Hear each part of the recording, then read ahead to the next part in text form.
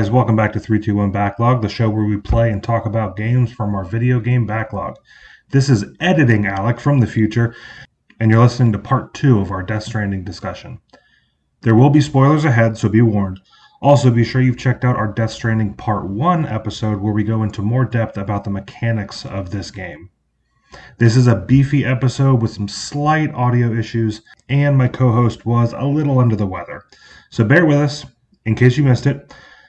Our game to discuss after this episode is Diablo 4, so stay tuned for that. Well, that's enough for me, so enjoy the episode. I'm still sick. Are you? Really? Yeah, man. That many? It's been like 4 months. It's been 2 weeks, yeah. I think mostly my voice is kind of normal now, but I still have that residual hack and a lot of nostril stuff going on here.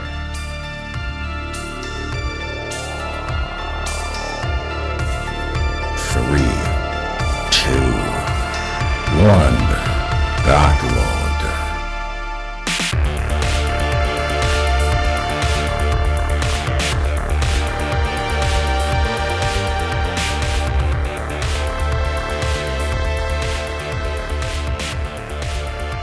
Dude, I think there's some, if anybody that's from this area, please comment below. I think there's something in the air in Blue Ridge, Georgia.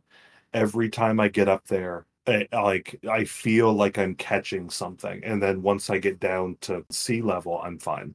I wonder what it is, because there's like pollen count everywhere. Maybe it's a specific type of pollen that you're allergic to. Maybe, I don't know. Or there's a lack of oxygen. I just can't handle it. I don't know. Looking at the allergen breakdown of that area, it shows grass pollen, which I think in Florida is a huge issue. Not so much. We don't have grass. Yeah. Ragweed pollen is none, but that's a huge allergen, and then tree pollen is low currently in Blue Ridge, Georgia. I don't know. It was something. Yeah, man. I don't know what it was. I mean, if it was, I don't think they're only at like, I think that area like 1,800 to 2,000 feet, so they're not a mile up. When I went to Colorado, Denver, I ran out of breath going from the hotel room to the car. Dude, like, it was insane. I was shocked when I went to Colorado. I didn't even think about the elevation thing affecting me, and then we got that. I talked to you a little bit, and I was like, "Oh no, now I got to worry about that, right?" Mm-hmm. And then we went, and we did some hiking and stuff, and I felt like as soon as I started to get used to it, to the oxygen demands, we went up like another 8,000 feet in the sky. And I hiked. It was part of a wedding, dude. I sat down at the end of this, like, just climbing a mountain up there, and I sat down for like 30 minutes just to like recuperate. And I mean, I'm not in great shape, but it almost killed me. I went, so the moment I basically got out of bed and started like showering and like starting my morning routine, the headache would start. Oh, and you got to drink a lot of water, they say. Yeah, all day I'd have a headache, and I was there for just a week, thankfully. By the third day before I left, like it was nuts. It would not go away until I got back in bed for the night. The craziest thing that I experienced with elevation was flying from Colorado back to Florida. Mm-hmm. It felt like the gas inside of my body was trying to make me explode. It was I knew exactly what it was, so I wasn't worried, but it was, you're on an airplane with a bunch of people, so you're not even going to try to get it out, probably. But dude, it was crazy, the amount of like, just like tension inside of my body. And as we descended, it just went away. And I was like, I knew what it was the whole time, but it's insane. When I first started my job where I'm traveling a lot, I used to do airlines a lot more, but I've gotten to the point where I can kind of drive a little bit more. So I haven't taken a flight in like, I think I took one flight this year. Would you be interested in flying more now? I mean, I don't know, not really. Oh yeah, we'll talk about. I see what you mean. We'll talk about that in a little bit. No, what I was going with that was I would only ever experience this when we were descending. Was my ears would start popping, I would get all that a that. little, yeah. You know, That's pretty now tolerable. leaving Florida and doing more driving around and getting into the mountainous areas. It happened really bad in California when I was in San Diego because there's the elevation changes a lot, just how their roads are built. Like going through stretches of the mountains and just going up and down over and over again, my ears start popping like every few minutes. Just kind of going on those roads. So I don't know if people like locals have that happen or if it's just us being used to the I dense imagine they Florida probably air. do because it's happening, just with slight elevation changes up and down from. So Yeah. I would imagine it probably does, but Mhm. it seems unpleasant. Speaking of unpleasant, I was going to throw this at you beforehand, but I thought, no, I'm going to wait. We recorded like, I don't know, 25, 30 minutes of this part 2. Yeah. I want to throw it all away. I didn't All like right, it. thank you. At all. Doo-doo. I'll add the sound effect. No, I was not a fan. So for people listening, this is our part 2.2. We were doing the second attempt at recording. This is the part 2.2 revision 1. Revision 1 of Death Stranding. So here's my pitch. This story is Convoluted. It's bonkers, right? I got the most enjoyment in my playthrough when it comes to the story playing it through, if that makes any sense. So what I'm trying to say is I think I would get less enjoyment hearing it because it's so back and forth and so weird to follow even while you're playing it. Yeah. Trying to run through The story of it. and the explanation is it's going to be butchered and it's going to be confusing regardless. Yeah. So my thought is we can maybe just kind of go through like a few minutes of like how we perceived it. And then what I really want to talk about, which I think a big charm of this game were the NPCs and the different characters and how you interact with them. And I think that would be a little bit easier for us to manage. And so that's my thought. How do you feel about that? I'm in it. Awesome. So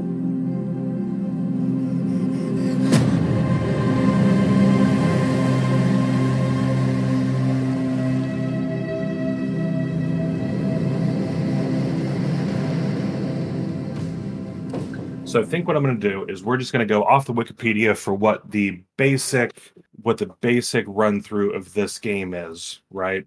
And we'll maybe fill in some stuff, and then we'll look at the individual characters and how we got to interact with them, and get our thoughts and our opinions on the characters. So this game is set in the United States following a cataclysmic event which caused destructive creatures to begin roaming the earth. Players control Sam Porter Bridges, played by Norman Reedus, a courier tasked with delivering supplies to isolated colonies and reconnecting them via a wireless communications network. So Wi-Fi. The whole point of basically it's the fantasy Wi-Fi. And I say fantasy, more science fiction, I think, would be over fantasy. So very sci-fi heavy, and it's this weird internet that I think we covered in our mechanics, or our part 1. A little bit aside from that, just some extra filler. Sam Porter Bridges is the main character that you play through, and through some story stuff, he gets called to help the current sitting president of the now United States, which is called the United Cities of America, so the UCA instead of the USA. He ends up being the president's son, and you use the president's death to motivate your character to help them reconnect the country through... How convenient, right? Through waves of these supernatural beings and monsters and terrorists and all this other stuff, and getting across the country. So you start around New York or Washington, D.C. maybe, going all the way into California. So time frame wise, the whole story is taking at least several months. Yeah. Right. And along the way, we start meeting some NPCs played by, let's see. He meets a couple NPCs. Some big names are in this in this game. Mads Mikkelsen shows up a couple times. The mocap for Guillermo del Toro. Troy Baker's in this as well. And the rest of the people I've never heard of before. Actually, no, that's not true. Léa Seydoux, French actress, is in this, and we have some interesting thoughts on her. Yeah, dude. So yeah, through connecting, you meet a lot of different characters across the country. Some reoccurring ones being Léa Seydoux's character, who is fragile. Not fragile. Not fragile. Not fragile. Not fragile. Well, we also have a major antagonist who's pretty reoccurring, played by Troy Baker. Is he actually a baker? Sorry. Oh god, this is the best. Once you find, let's see, because it's so confusing. Why don't we just go over a character discussion? Each I character. think so. Yeah. I think that's a good idea because I'm sitting here thinking about, and I should have written some of this down. I'm trying to map out in my head how to go about explaining this stuff, and I'm already seeing like the stutters and the trying to piece things together. So I feel like anybody that's listening to this has either, if they have played the game, then they don't need to hear us try. They don't need to piece it together. Yeah, you've already experienced it. If you haven't played it, then I still don't think you should hear it. I think if you want to get a good dive into the story and you, for whatever reason, can't play it, I would go find some actual plays on YouTube or something and go watch like a cinematic of it. This story is very cinematic, very episodic, to the point where I believe they're working on a Netflix series. So Starring Henry Cavill. Jesus.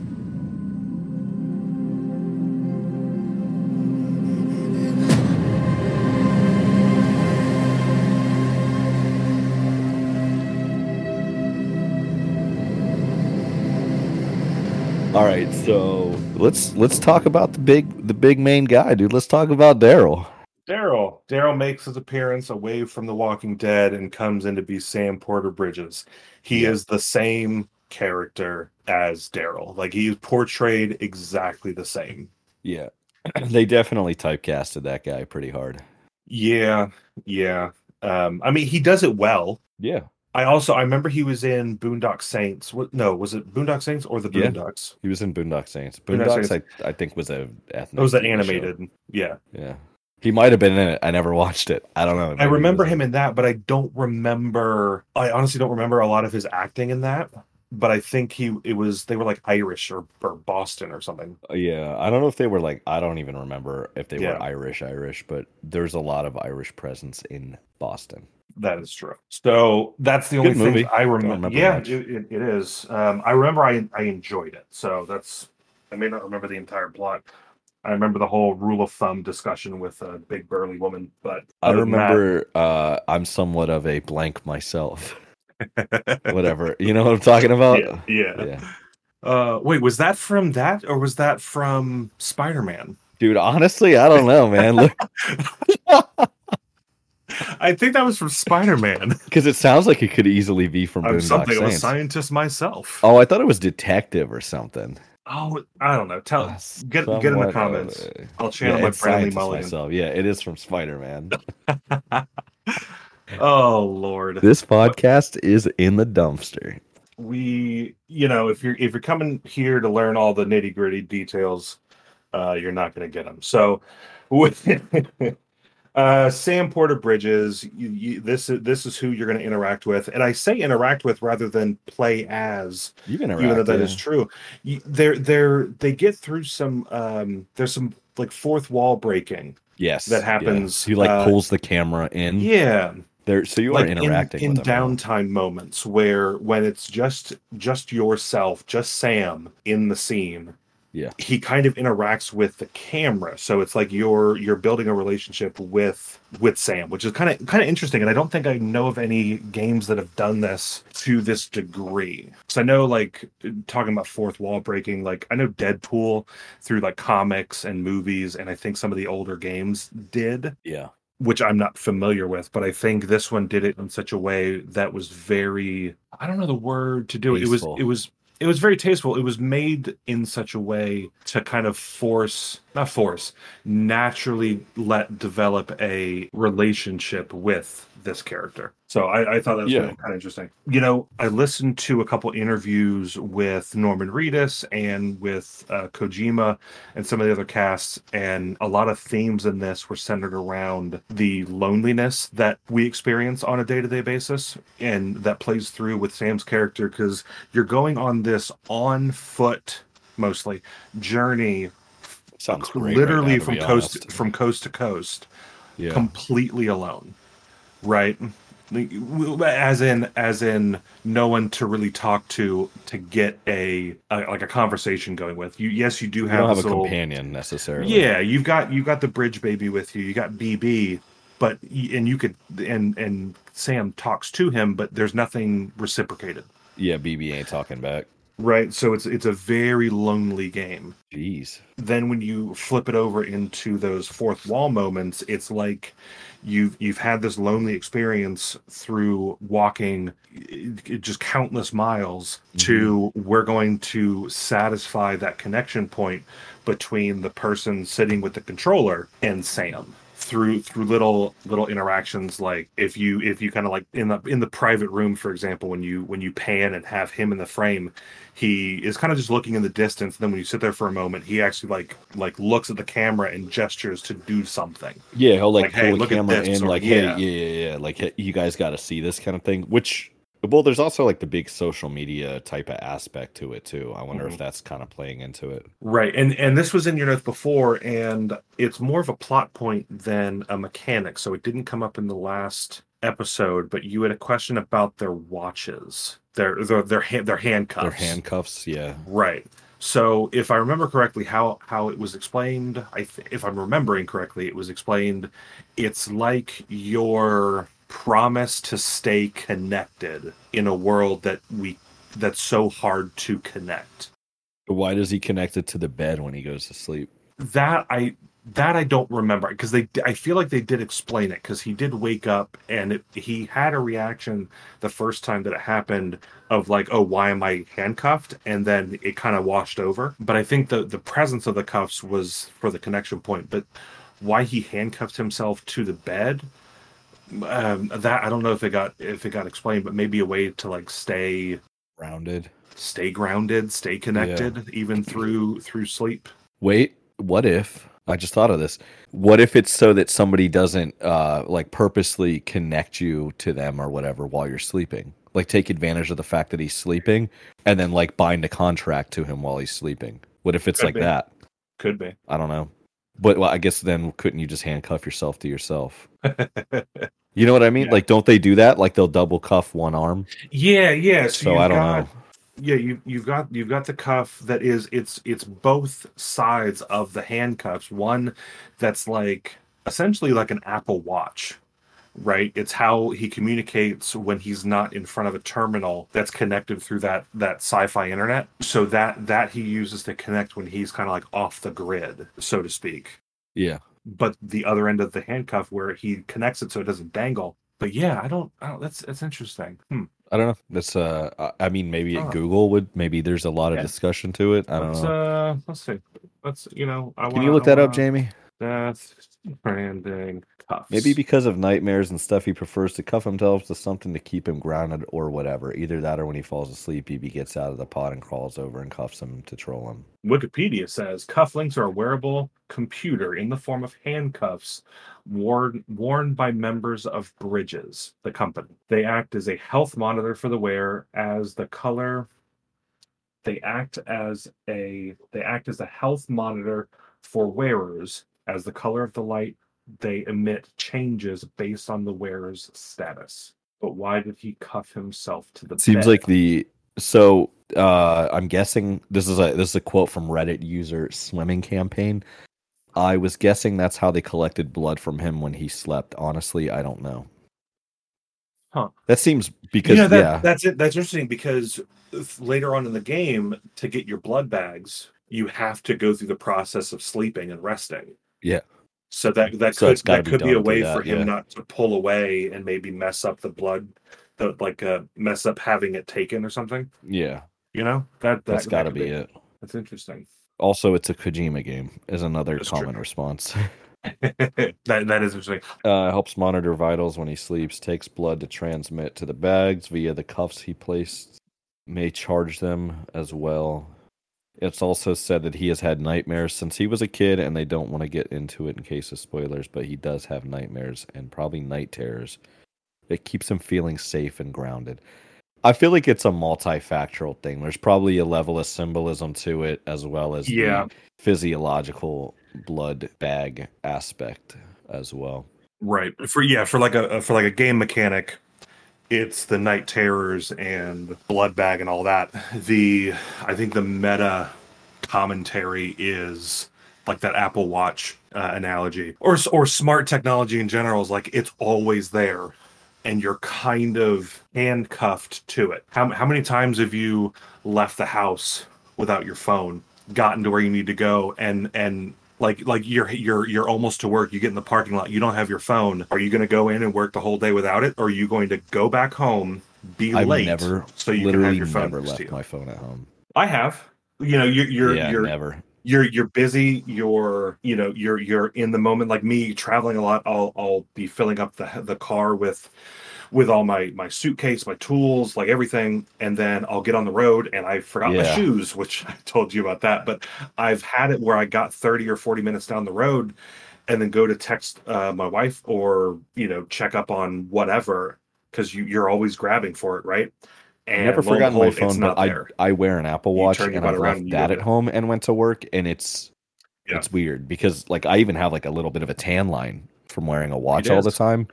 But yeah, it's Mhm. I get what you're saying, but never left my phone at home somehow. But it's also like it's how I play music in my truck too. So I think I would know as soon as I got in. Another example: do you use? Do I don't know why I'm getting I tongue-tied on that. use a what? Do you use a? Do you use your phone for your alarm, or do you use an alarm clock? I don't use alarm clocks. I don't sleep well. Bro, you're killing me. All right, I'm trying. I know, it's God. crazy. I know. Well, I've tried to stop doom. I stayed up Yeah. till like 2 a.m. a couple nights ago, doom scrolling through Instagram and TikTok. iFunny for those that are insane like me. And I should be sleeping, but I've got the phone Yeah. next to me. I've got the world in my hands, and all I can do is scroll through garbage. So I've tried like, oh, let me leave this on the dresser across the room and see how I do. And it's excruciating. You know what I do? If I were you, I would. It's crazy. Well, this is what I do. I just handcuff myself to the bed. No, I'll play like there's a Did You Know Gaming? They do it's a YouTube channel, but they go in very big detail about like just either specific games or game companies. Well, if I can't sleep at night, they do have a segment where it's like an hour-long video of them just discussing facts about games. So you don't even need to watch, but you can fall asleep to it very easily.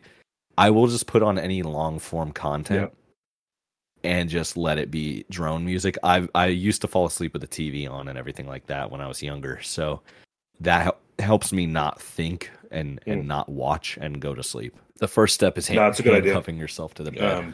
Yeah, I need to get some cuffs. So yeah, that I think is. I do have a job, by the way, guys.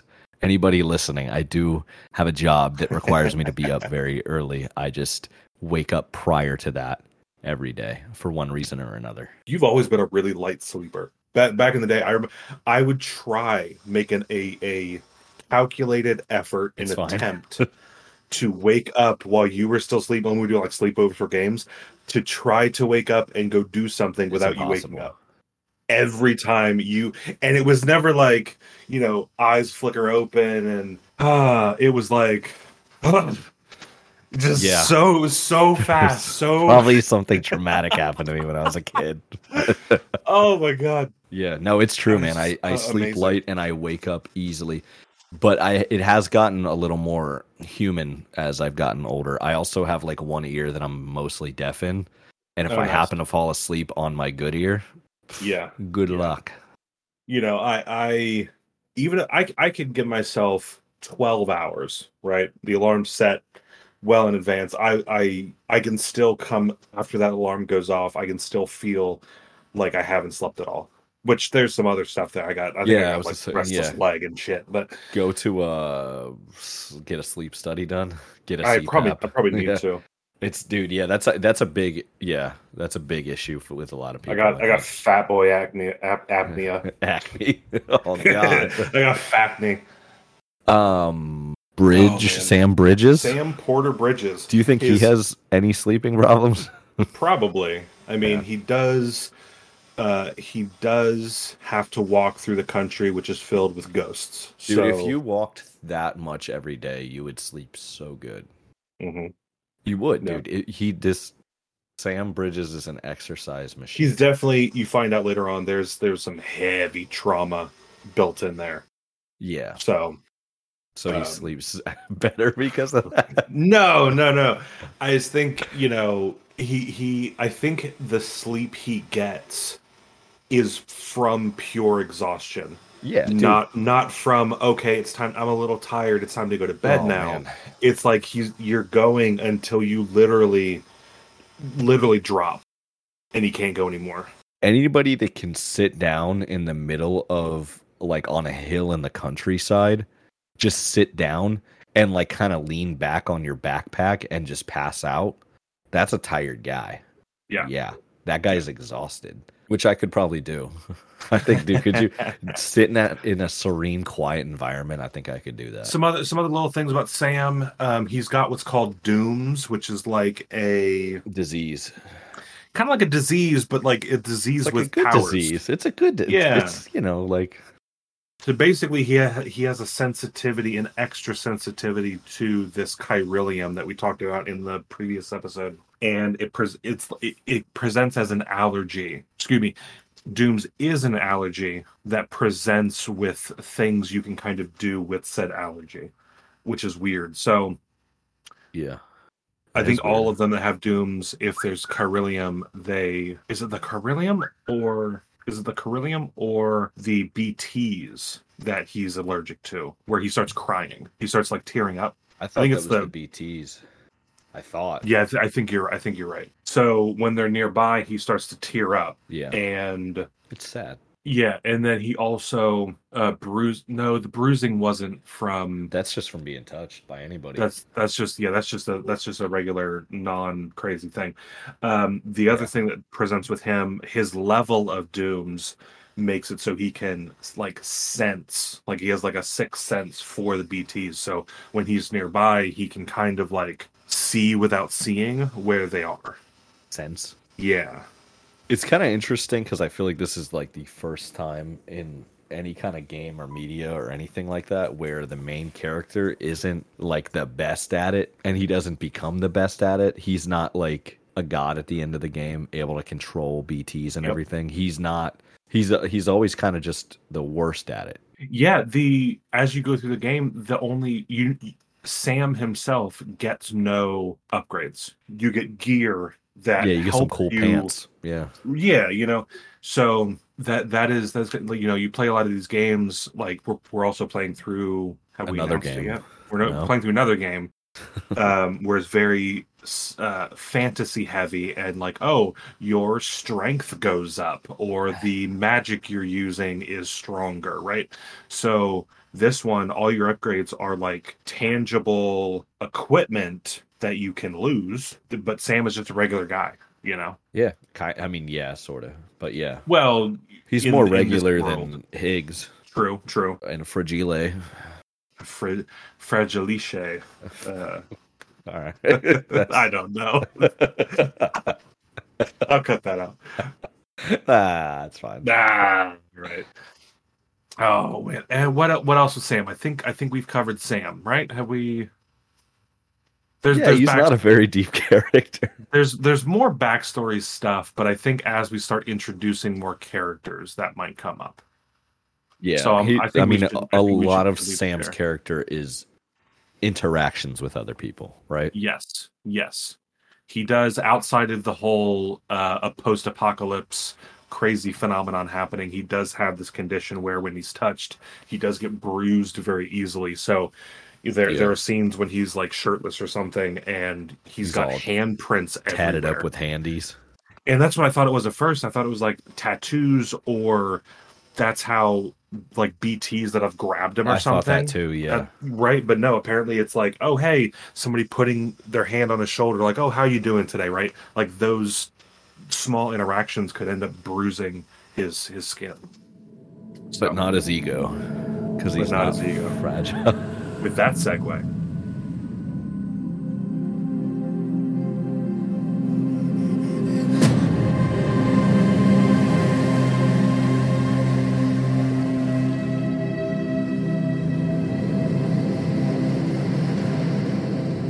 You want to talk about some Fragile? Let's talk about some Fragile. All right. So, played by Léa Seydoux, French actress. I knew her from the Daniel Craig 007 movies. She was in a couple of those. Never have I ever. You haven't seen those? Nope. He's a pretty good Bond. I think he's officially done, but I thought he did I think he was good. But she was her. That. But oh my God, pronouns. But she was his counterpart, like the romantic interest in those movies. I think she was in 2. I could see that. It seems like she seems like a Bond character to me. Yeah, she's very pretty. I don't know if she's ever modeled, but I wouldn't be surprised. But she does a lot of French films. I don't speak French. Imagine that. Yeah, but I if I had to guess, when she's doing her French films, this next bit doesn't occur because it's her native language. But I feel like an issue I had with her, and it also was the same way in the James Bond movies, all of her dialogue feels the most scripted. Which I don't know if we talked about this before. It might have been in our failed attempt at recording this. But you understand what I mean by that? Oh yeah, dude. I feel like as I've gotten older, watching any movies or any kind of media, I start to feel like I notice when something feels very unnatural. It's very off-putting to me. I don't know. Yeah. The script she was given, I think, was fine. But I think her delivery, it literally felt like she was holding up her piece of paper in the recording booth and just reading it line by line. It felt so mechanical. Yeah. On all of her stuff. I think the character is interesting, and the dialogue, the script I think was good, but I think how it was delivered was very subpar. I would agree with that. It's kind of I think that's Kojima's stuff can be kind of hard to like really make it seem normal or natural. Right. And then when you have a second hand, I'm trying not to be offensive or anything, but when you have somebody coming in where the weird English dialogue that they're presented with is in not their native language, right? So she's already not in a first-hand English speaker. She's coming in with a weird set of things she has to talk through, but also, trying to translate it in her head and all that. You want to add to that a little bit more is like Hideo Kojima is Japanese. Right. So like you add that, and then you add, because culturally, Japanese media is very different from ours. So you add that layer into a game, and then you have somebody from a European country fill the character. I think that all makes it, kind of. But it kind of trickles down. Yeah, not to be that's racist. Interesting. No, it's not with that. Let's see. Were there any other character traits other than being? No, I'm trying to think of all the other characters. I don't know if there's anybody else that's portrayed in this game where English wasn't their first language. I think everybody else was an English speaker, so that there was just that one layer of convolutedness they had to get through. You could argue that Guillermo del Toro's character wasn't well, that's the thing. We can move on. With his character Deadman, it was only del Toro's likeness, but it was a completely different voice actor doing the voice. Right, that's true. Anyway, yeah, back to Fragile. So her name is Fragile. Yeah. And she was what was it? Her father named her that for something. I don't know. Or was it that the company was named after her? So I forget why she was named that. She was named after her dad's company. No, I think it was my daughter UPS. No, it was the other way around. Her father had Fragile, given him that name, and then started a delivery company to help connect the people in the UCA, getting deliveries back and forth of supplies and stuff, similar to what Bridge is doing. Daughter. And then named it after his daughter. So you've got the Fragile Delivery Express. How convenient. Or something. There's no way that he named his. Okay. So yeah, she's now the owner and main operator of the Fragile Express. It's no coincidence that your son is named 321 Backlog. TB for short. She also has Dooms. She does, but has better. She's got a higher level, so BTs are fully invisible to everybody, but they interact with the world in ways that you can see. So they do have a physical aspect. So when they interact with like the ground, you'll see those handprints show up. So they have a physical part to them, but they're invisible. So the average person can't see them. And then once you get into somebody with Dooms, Sam can sense them. Fragile can actually see them. And I think this was something I got really frustrated with. I would have liked to have seen maybe through her eyes, because there was one portion where you're kind of watching a scene that's only her, like a backstory thing. And I wish they would have shown us what she's seeing.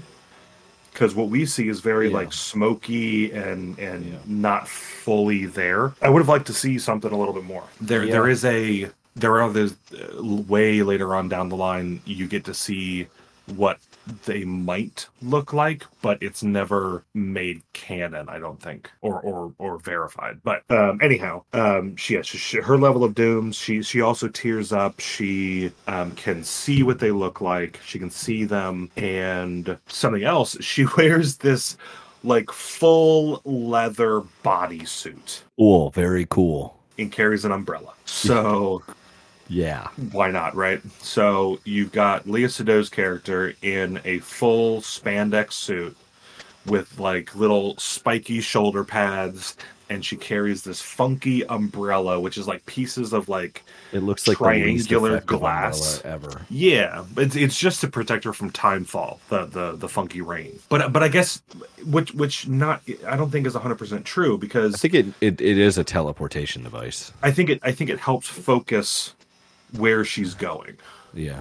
Because when she's helping later on, this game's version of fast travel is having Fragile use her ability through Dooms to teleport herself and herself only.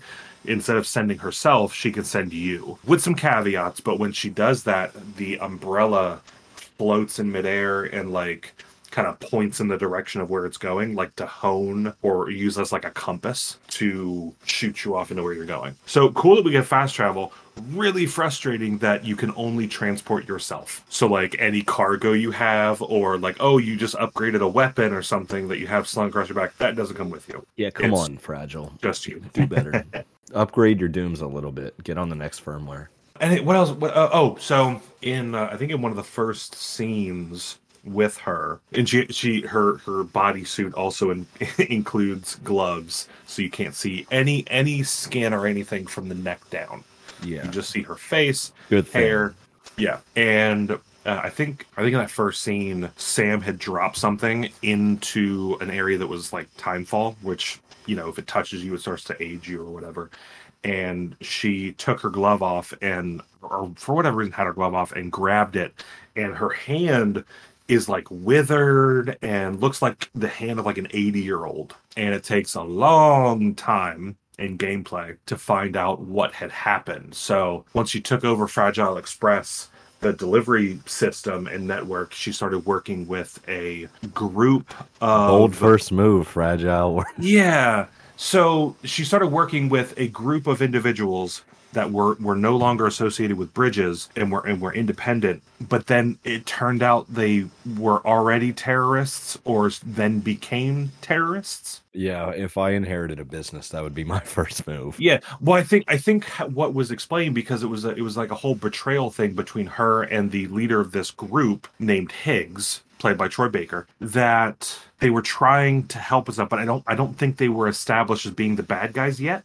So it wasn't like, I'm going to go, hang out with the bad guys. They weren't openly like, "Hi, I'm a terrorist." Yeah, exactly. Shake the hand, shake my hand, make a deal. It was like she needed help with things that were going on and trying to like better the UCA through getting people connected. And basically what Bridges was trying to do, but she was doing it in a different part of the world, or different part of the country. And then it turns out Higgs was bad guy. So how she ended up being all withered and gross underneath her, God, man, how she ended up being all messed up underneath the bodysuit was, once she found out that Higgs was betraying her, Higgs actually sent, I think, her with the delivery, or someone in Fragile Express with the delivery of a nuke into a city. I think it was her. I think it was her specifically. Yeah. So she took this nuke in, and then realized after she was already in the city what it was. And I think she tried teleporting out with it, but couldn't, because she can't take anything with her. In a panic move, she then left it there,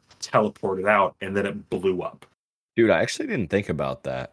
Like, why I thought like, oh, why didn't she just teleport out? It's a very critical part of her story, is that she can't take stuff with her. Right. She needs to upgrade to tier 4. Tier 4. So, and I because she does little continuity thing, but I think it might be easily explained with like it's inconsequential things. So like when she teleports, she doesn't like show up naked. So her clothes come with her, her umbrella comes with her, right? But it's like larger things that are like not like things you would, I guess, take for granted, or like not have to think about. Like your clothes are just there. Yeah. So she tried taking the bomb with her. It didn't work because it was too much to transport. She left. City blows up, and now she's blamed by all of like the central UCA as being the cause of why one of these cities was completely leveled. Yeah. After that, I believe she tried confronting Higgs, if I'm remembering correctly. She said, "Why did you do this?" Yeah, why'd you do all this, blah blah blah. And I think tried some shenanigans and like intercepting a delivery or something like that. And this is where Higgs did his whole betrayal to her. Was basically, quick aside, because we're going to talk about Higgs, or we can kind of lump it in here, but we should talk about him separately. Higgs is the leader of the terrorist group, and he himself also has dooms, but like the highest level. So he can control timefall, he can see BTs, he can control BTs. Yeah, he can summon them, basically. Yeah, like he's like the biggest of the bad, right? So because of this, when he finally gets Fragile and kind of like captures her, like, gives her a task, and then she doesn't do it, he gets her with the bomb, another bomb, a second bomb, and they're inside of one of these cities that is... This guy doesn't change his tactics at all. Literally, he's sticking to the terrorizing. It's very weird. And bombs are like just laying around, apparently, because on multiple occasions you end up transporting bombs. I don't know if you noticed that. They're like 5 or 6 times you end up having to transport a bomb. So in the United States.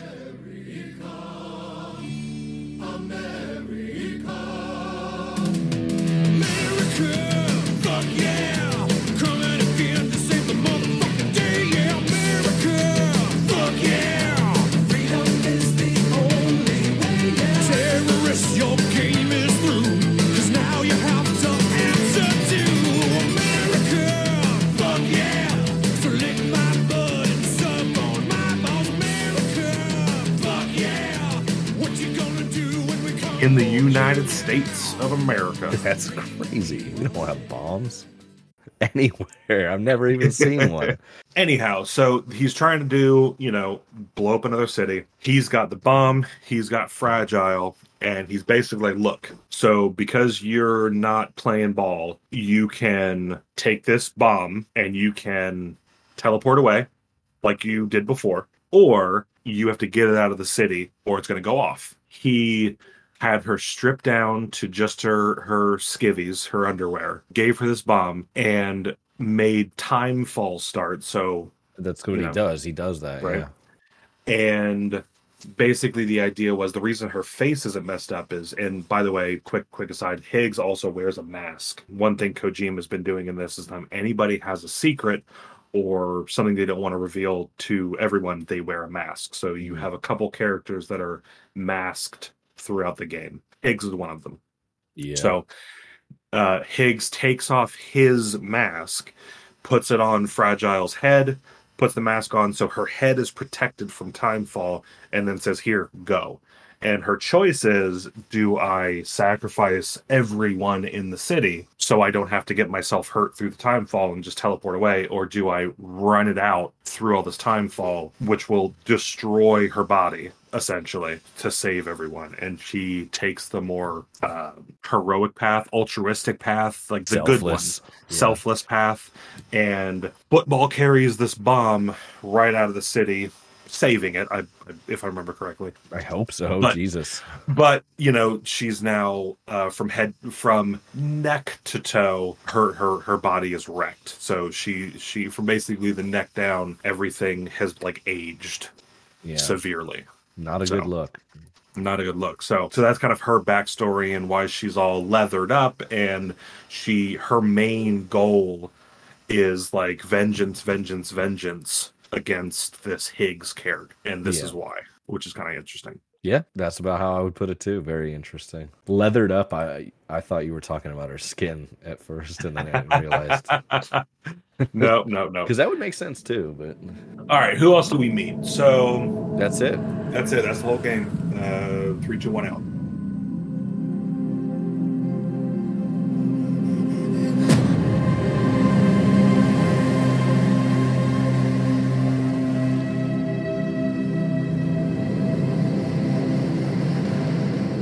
Okay, so in the order in which we're meeting a lot of these characters, I'm going to jump to, I think, my personal favorite, if not tied with another, Mama. So for a couple reasons, and I think you've already alluded to the first one. She's let's see, who is Mama? Megan Qualley? It is Sarah Margaret Qualley. Margaret Qualley. Sarah Margaret. All right. So you've alluded to the first reason, played by Margaret Qualley. I need to see her in more things. She's great. She's very pretty. She ends up playing two different people. The first of which, it's a set of twins. Spoilers. It's a set of twins. The first one you meet is named Mama, and this is a good reason or a good time. You imagine naming your daughter Mama? Like, how stupid is that? So this would be a good time to remember a lot of the naming conventions that that Kojima used. So every character and NPC, their name is more of like a phrase or a word that kind of characterizes them rather than a name. So her name is, I think, Malingin, and she's one of two twins, but she goes by Mama for reasons we'll discuss momentarily. So she's been one of the characters you only talk through your cufflinks for a while, and you finally get a chance to meet her, and she's in this like partially collapsed building, which has kind of like been made into like a workshop, and she's unable to leave because she has a baby BT. Did you get into that storyline at all? No, not at all.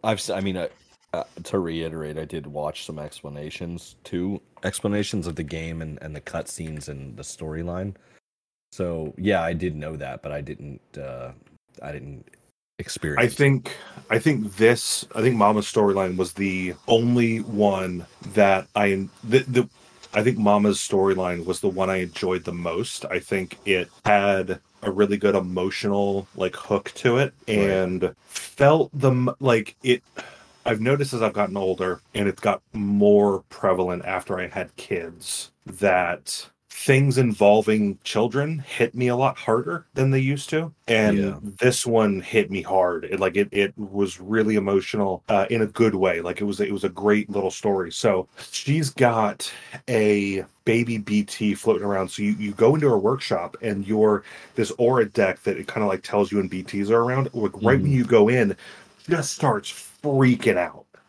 And it's like, oh shit, what's happening, right? So, and it turns out that there's this little floating baby BT, like a fetus, like very tiny, and it's attached to mama. And it's like it's her baby. And what we know about BTs was they were someone who have died, and the BT that you're seeing is kind of the state they were in when they died. So if they were an adult, you're seeing an adult-sized person, but out in the world you sometimes run into adult and little infant versions where it's like, okay, this was a pregnant mother, a BBT, a baby beached thing. So essentially what happened to mama, the building she is in was the hospital she was going into for her scheduled C-section of her child when all the terrorist shit popped off that started this whole big bad part of what the US is now. Right. And she's in the building, all these bombs go off, and the building starts collapsing and basically traps her inside. And she's there for I don't know how much time, days, maybe weeks. I think it might have been days.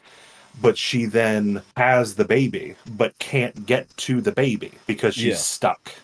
And the baby dies, turns into a BT, but it's still attached to her. And like that was nuts to me. Yeah, so it's kind of an interesting, because I mean, I feel like that's a very specific circumstance to occur, so it's right. Pretty interesting. So yeah, they finally, the rescue parties come through, get her out, and then the all the BTs are trying to cross over. Right, they're BT.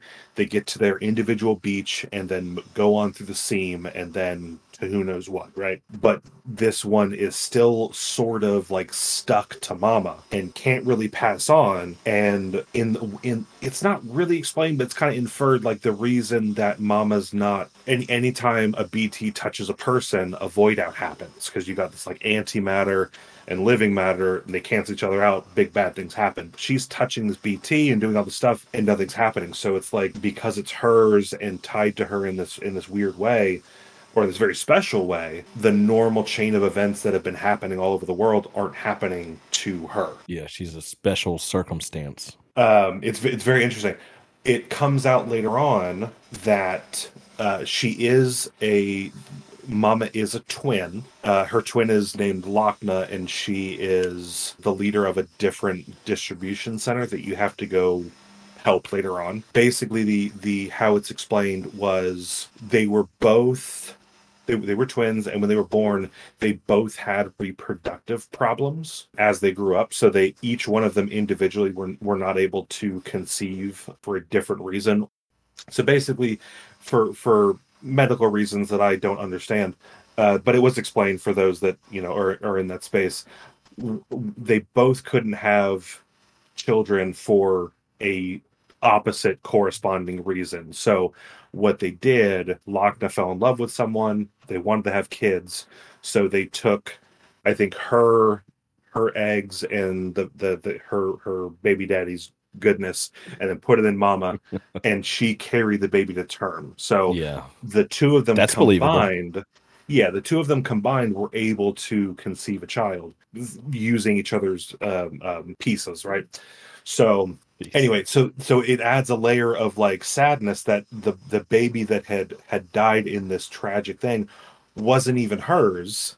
It was her twin sister's that she was trying to help build her own family with. And like why was she so attached to it then?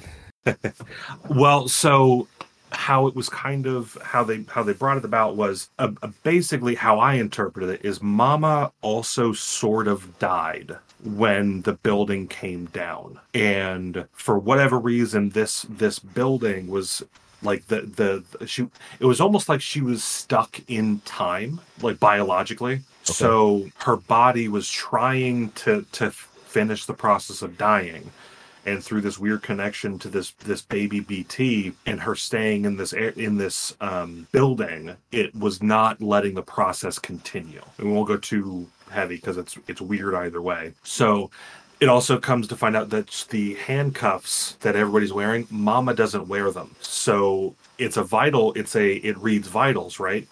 She kept it off because she knew her vitals were not correct. Interesting. It was going to read that she was dead, but she wasn't. So through the story, you end up having to convince Lochna, her twin, to join the UCA. And basically, she's blaming the UCA for the death of Mama, but Mama never died yet.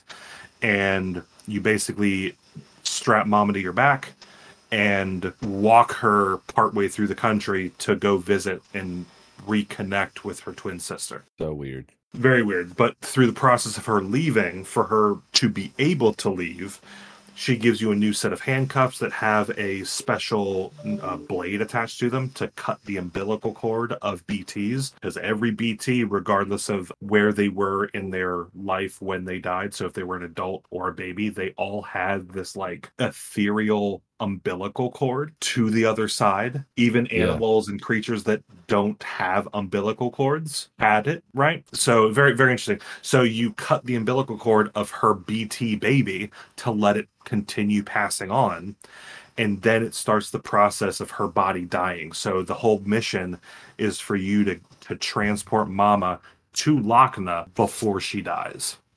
Yeah. So they can reconnect for the last time. That's, again, I didn't play this part, but I did see. It was really good. It was I really liked it. I mean, definitely I'm missing out some pieces and some details, but the gist is still there. Well, so were they. They were missing some pieces too, I think. Right. You said. One really cool thing that afterwards, through this is one bit where we've talked a little bit about your travel between areas is very lonely as Sam. Yeah. This was a time where you get a time in the game where you get to travel with someone, even though they're literally strapped to your back, because they have to be protected from the time fall and everything. I ended up putting Mama in the passenger seat of the truck I had.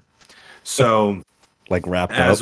Yeah, pretty much wrapped up. So she was wrapped very up. Nice of you. It was very funny. So as we're driving to see Lochna, it starts triggering dialogue from Mama, and it kind of adds a little bit of like, you're not alone anymore. You can kind of like talk, have an actual conversation with somebody. But through that conversation, she talks about like her and Lochna always had like a special connection, and twins sometimes say this as well. Like you can kind of sense things about your twin. Right, but theirs was like even more so. And when she quote unquote died or didn't die, that connection was severed. So she's been without that twin connection for so long. But before that, they always felt like two parts of the same person, and they kept bringing up that theme of like they were really one person split into two pieces. Right. They had different color eyes, which was interesting. I think one green, one blue. They each had a set of their own colors. Yeah. For a time being. For a time being. And then once you deliver her to Lochna, they have their moment, and then Mama ends up passing away. And then the next time after that, when you meet Lochna, when you have a conversation face to face, which again, that's odd for this game. You don't normally get to meet people face to face. Right. Lochna has two different color eyes. Like they've since rejoined to become one person again. At least on an ocular level, yeah. So yeah, that I think was my favorite story bit between like for an NPC. I think that was probably one of the best fleshed out ones. I did like Hartman, which we'll come up to in a bit, but Mama was, I think, my favorite little section of the game. Sorry, I missed it, but I think I did grasp most of it. Like I said, the videos I watched were pretty good. Yeah. And just to reiterate, I am happy that I didn't finish this game. It was a lot. I'm actually, when I started this game, I didn't know what I was getting into, got really frustrated, and then kind of recalibrated, which I've said this a couple times. I kind of like recalibrated my expectations, and then I ended up really liking the game. So now Death Stranding 2 is, on the horizon. I think the reason it was free, the Death Stranding 1, I think the reason it was free is because 2's on the way. Yeah. So I'm that's going to be like, I'm going to get it when it comes out. Like, it's already. Like, Put it on your backlog.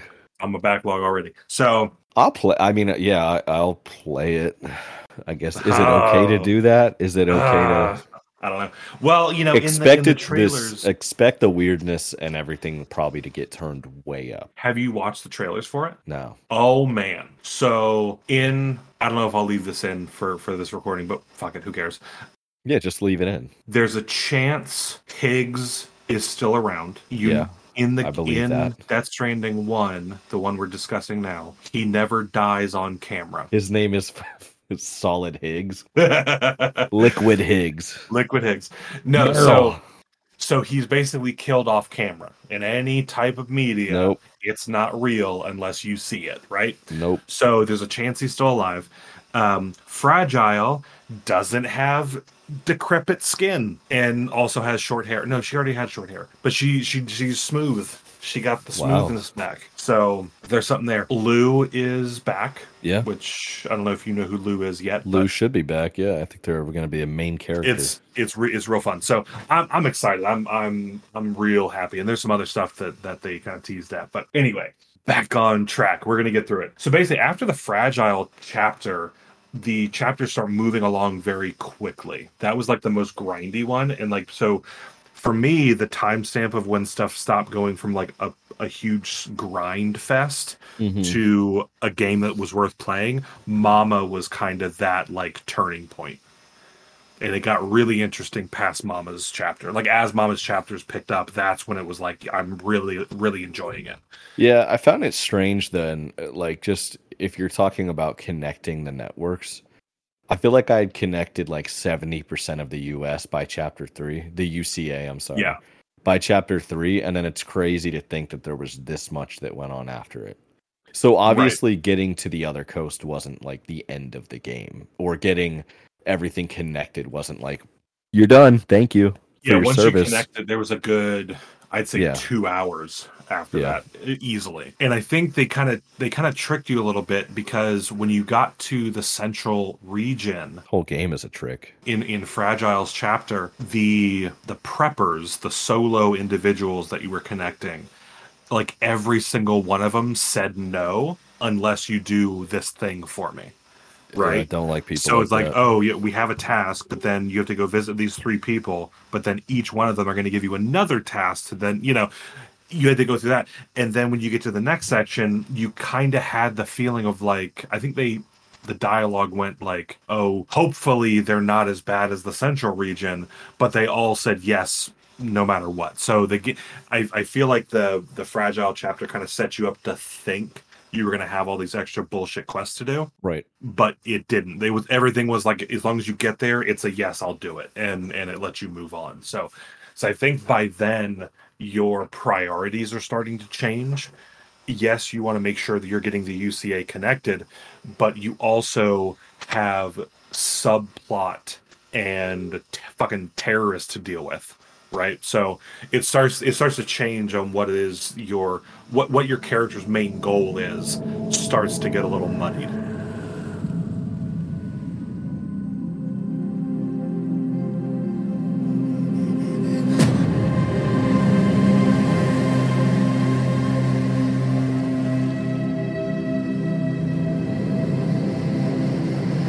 Okay, so I skipped when you first start to interact with Mama. You go through, Kojima, you go through a big tornado storm into like World War One. Wow. Yeah. I might have gotten this opinion from someone else's opinion of it, but I feel like they just did that to add action to the game when there wasn't action. Yes. In a lot of ways.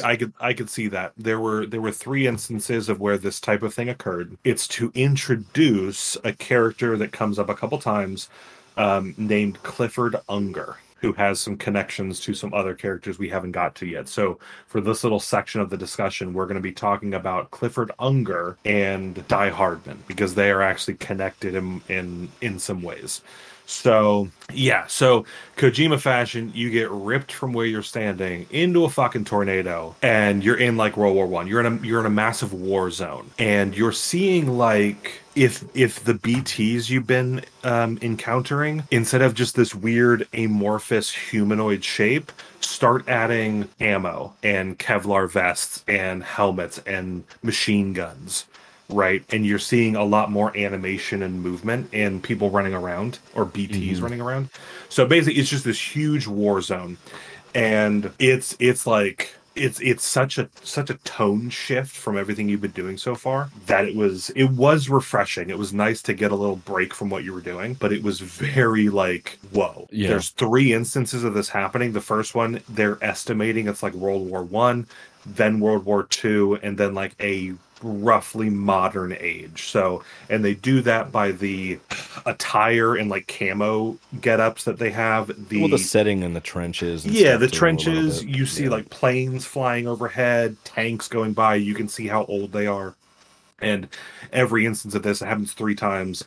Everything gets a little bit more modern and updated as it goes. So it's to introduce this character named Clifford Unger, played by Mads Mikkelsen, who we see him a couple times through like flashbacks and things that I don't want to talk about, kind of on purpose, so people can experience that, because it was a very good part of the game. He was really good in this story as an acting choice. I think he's, in anything I've seen him in, he's very convincing in what it is he's doing. He's very good at what he does. And I think that carried over. And I believe he won an award off of this game. If I remember correctly, I'm going to check my notes again. He got 2019 Best Performance for this game. He got that award. Okay. So, very, very good. So, I said he had a connection to Die Hardman. Die Hardman's like the first NPC hours and hours and hours before right now that you end up talking to. He is like the right-hand man of the current president of the UCA, wearing a mask, right? So Kojima fashion, he's got something to hide. And he is... I also love how they came up with the name for this guy. So the game knows him as Die Hardman because when he was in the military, serving with this Clifford Unger, that's the connection, he always felt like he should have died in some of these missions and things that they did, but he always came out on the other side unscathed. So basically, they named him after the phrase of like, it's really hard to die, man. So he's Die Hardman. Dying is hard, man. That's what it is. Yeah, dying is hard. Dying man. is not easy, man. Yeah. And you said that's played by Bruce Willis. It's played who plays him? It's I forget. Let's just go with Bruce Willis. Yeah, but Bruce Willis, surprise appearance. I don't want to get too in the weeds with this guy. So he's got something to hide. Effectively, pausing for a minute, I might leave some of this in. This is one of those things to talk about this character. This is when it starts getting real convoluted. It's been very straightforward thus far. Man.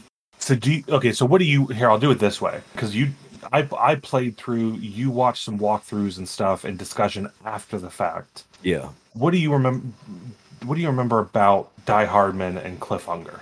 Not much. I remember more about Clifford, but not a ton about Mr. First Name Die, last name Hardman. So, all right, let me see if I can break it down in the most simple of terms. Clifford Unger. Oh man. Oh geez, Cliffy. All right, we're gonna pause for a minute. I'll probably have like a record scratch. I'm gonna pause for a minute. The current president of the UCA, who has since died, making Sam Porter Bridges, giving him a reason to connect the network because it was his mother who was the leader of the free world at the time. So early days in Bridges' history, she was working on the Bridges project, the Bridge Baby project, to use the special connection that babies who were born to still mothers, like brain dead mothers, but the babies came out. They have a weird connection to death. and the other side, similar to Mama and her baby having that weird, like, are we dead or are we not? These bridge babies, it's the same thing. You've got a woman who's pregnant, who's either in the process of dying or has gone brain dead. They take the baby, put them in these little funky contraptions, and then you have this like biocomputer of a thing that can help you connect to the other side through seeing these BTs. So Bridges fun was the kind of the starting point of these projects. And Clifford Unger, not knowing the intention of Bridges, brought his dying pregnant wife to Bridges for help, and his baby became the first BB, Bridges baby. So I said I was gonna gloss over it, but I lied. So through the game, bother me if I don't.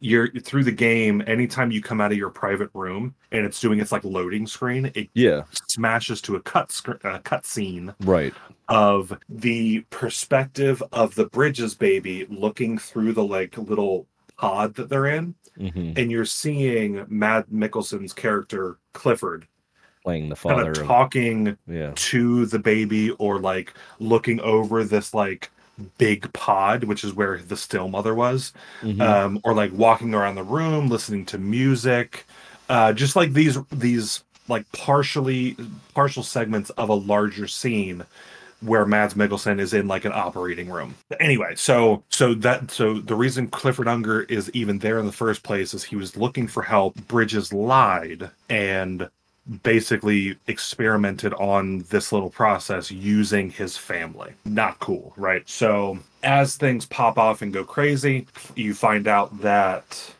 Die Hardman served under Clifford Unger in the military. I don't think they specified which branch, so sorry guys. Thank you for your service. And then he tried to help, things went wrong, and it led to Clifford Unger dying. So one thing they kind of bring up in another character's arc, which is Hartman, that each person's beach most of the time is unique to that person. And Daryl likes whales. So what ends up happening is when you get large groups of people that die together, or that die in a common shared way, their beaches can like commingle and intertwine. So say that hospital where Mama was, a bunch of people died all at once, they would all show up on like a shared beach walking towards the scene, right? But what they're saying with Clifford Unger is military personnel, through the difficult times they go through, which can result to their death, they end up, their beach is like a battlefield. So through their life they're fighting, in their death they're fighting, trying to get to the scene, which is kind of interesting and sad at the same time. But so every time that you're ripped through this storm to interact with this World War I, World War II, and so on, you're in a war zone, which is the beach of a lot of military members. And this is where you meet Clifford Unger through Sam's perspective, which is through this war zone beach. So have I made a full circle? So do you have any thoughts on that? You were no. I think it's interesting, the idea of they're playing around this idea of not necessarily an afterlife, but a transitional period. That's what a lot of this game is playing around with, which, real world views, we're trying to keep it in the game, but it's definitely an interesting thought, for keeping it to this game. So we're on the up and up with everybody, how it distinguishes between, everybody just happened to be in the same circumstance. So like a building collapsing, you just get everybody there regardless of their background, versus how Clifford Unger met his demise. He was by himself, though he still went into a war zone. Is an interesting thought in the confines of this game. Yeah, I don't think I got that necessarily. So yeah. I guess in a retrospect, it kind of pieces it together a little bit more. Yeah, so I believe the times you met Clifford Unger through the war zone, it was near Mama's chapter, and I believe near Dead Man's chapter leading into Hartman's chapter. So it kind of is, so basically through the story, you're finding out little bits and pieces as you go, and in between those war zone visits, you're learning more about other main characters, and they kind of give you more info as you go. And when he gets to Hartman, who by the way is a quick like jump ahead to him, everything that he like suggests or hypothesizes about the Death Stranding and like all this stuff in this world, he ends up being like 99% correct in his like hypotheses. So a little interesting tidbit there. So yeah, I think that covers up, but basically Clifford Unger and Die Hardman.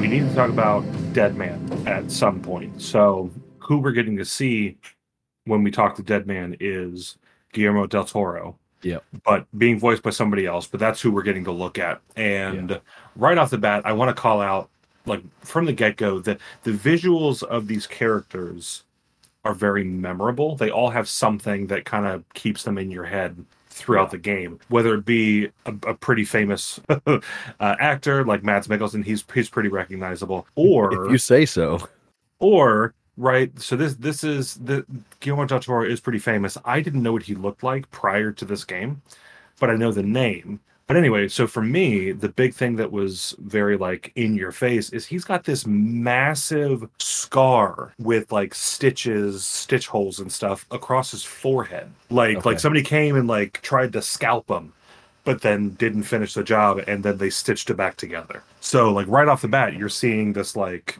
you know, very big facial feature, and it's just like never really talked about until we get into the nitty-gritty of his arc. So in Kojima fashion with this game, their moniker, their name that we're knowing them as, is very specific to who they are as it pertains to the story and this world. So Dead Man, he was basically a dead man, as in like, I think basically he's Frankenstein's monster.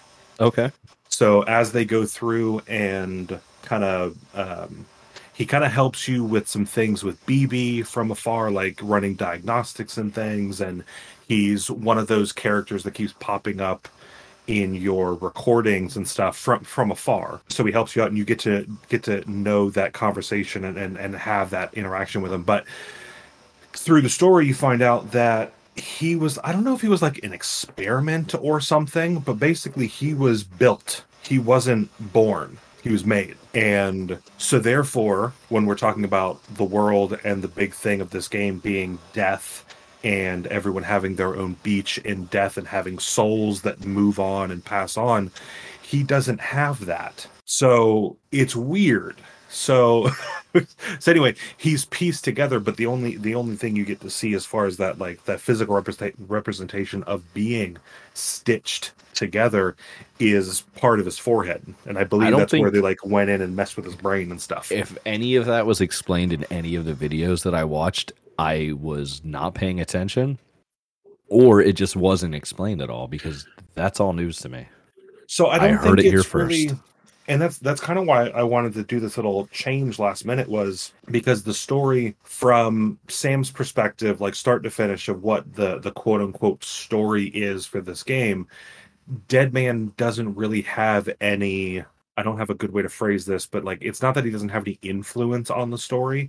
He's kind of just extra. Right. Like, you know, he helps you with some stuff, like, you know, if something happens with BB, or as we go into the game, Sam names the baby Lou that he carries with him. So every time Lou has an issue, it's Dead Man that steps in and says, okay, I'll help and I'll fix it, right?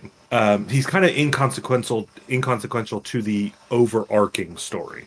Yeah. But he's got a very good relationship with Sam on like a micro level. He also starts to plant seeds of potential doubt and questioning of the intentions of Bridges and Die Hardman and the president. So he's kind of the link between what we're getting to see and the motions we're going through through the game, and he starts to bring in like, well, some of this stuff isn't adding up. Okay. Right. So for like your little side plot, B-roll plot, he brings that into it. So that's probably why some of these walkthroughs aren't going to bring him up much. Okay. But I really think is an interesting character because I think he himself calls what he is basically Frankenstein's monster. So all of his bits are from other people. So I believe his brain was from somebody else, his arms and, you know, all that, right? So, but that scar across his forehead is the one physical trait that you see. He goes through it saying that he believes he doesn't have a soul, so he therefore would not have his own beach. When he dies, he's just going to die, which is interesting. Yeah.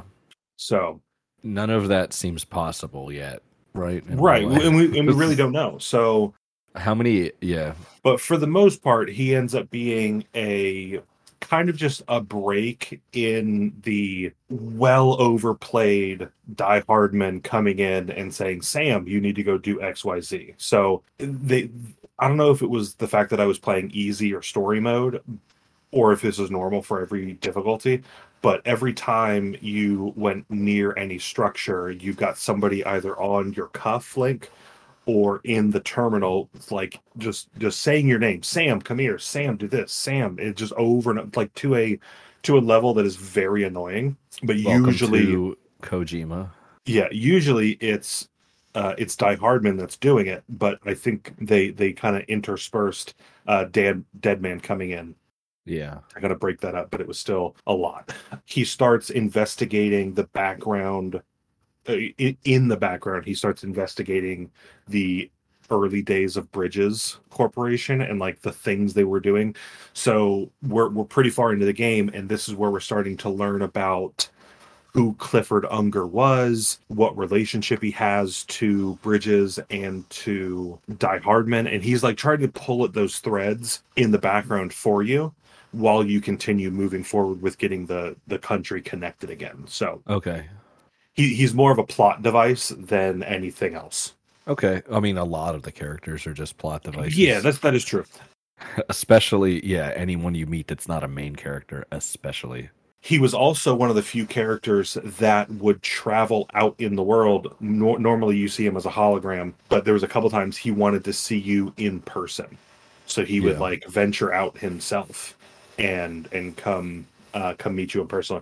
There was a scene where, just like our day-to-day lives, we're always being listened to, right? On everything. So are they in their world. So Bridges is always got their ear into, even though it's your private room, it's not private, right? So he actually comes to your private room to have a private conversation, and he's acting really weird. Hard to explain without seeing it over the course of several hours, but he basically gets you into your shower so you can have a truly private conversation, because he says that's the only place they're not recording audio. I think it is. Right.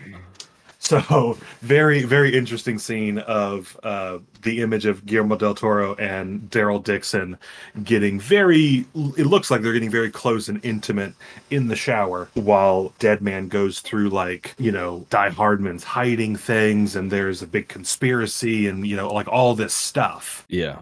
So they definitely use him, I think, in a really good way of kind of moving that plot of things aren't as they seem. Yep. Without making it, too in your face. It was really fun. I really liked it.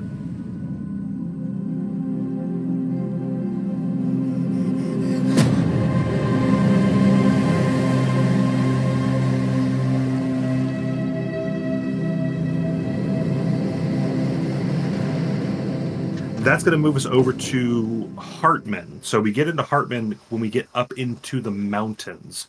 So a lot of snow, a lot of rough terrain. The Fragile Chapter 3 was very back and forth, grindy.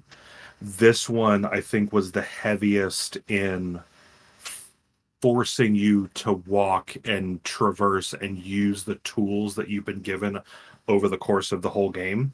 You've really got to put stuff together to traverse this area. It's real tough. I ended up spending quite a bit of time setting up a system of zip lines all through the mountains. Now, do So you think? Sorry, go ahead. I was going to ask, do you think that it, like, do you think you spent more time setting that up than you should have? Yeah, you're shaking your head. Yes. Yes, Okay, absolutely. Yeah. Gotcha. So I think because You wasted time to save time. Yes. Well, I wasted time to save frustration, right? Maybe.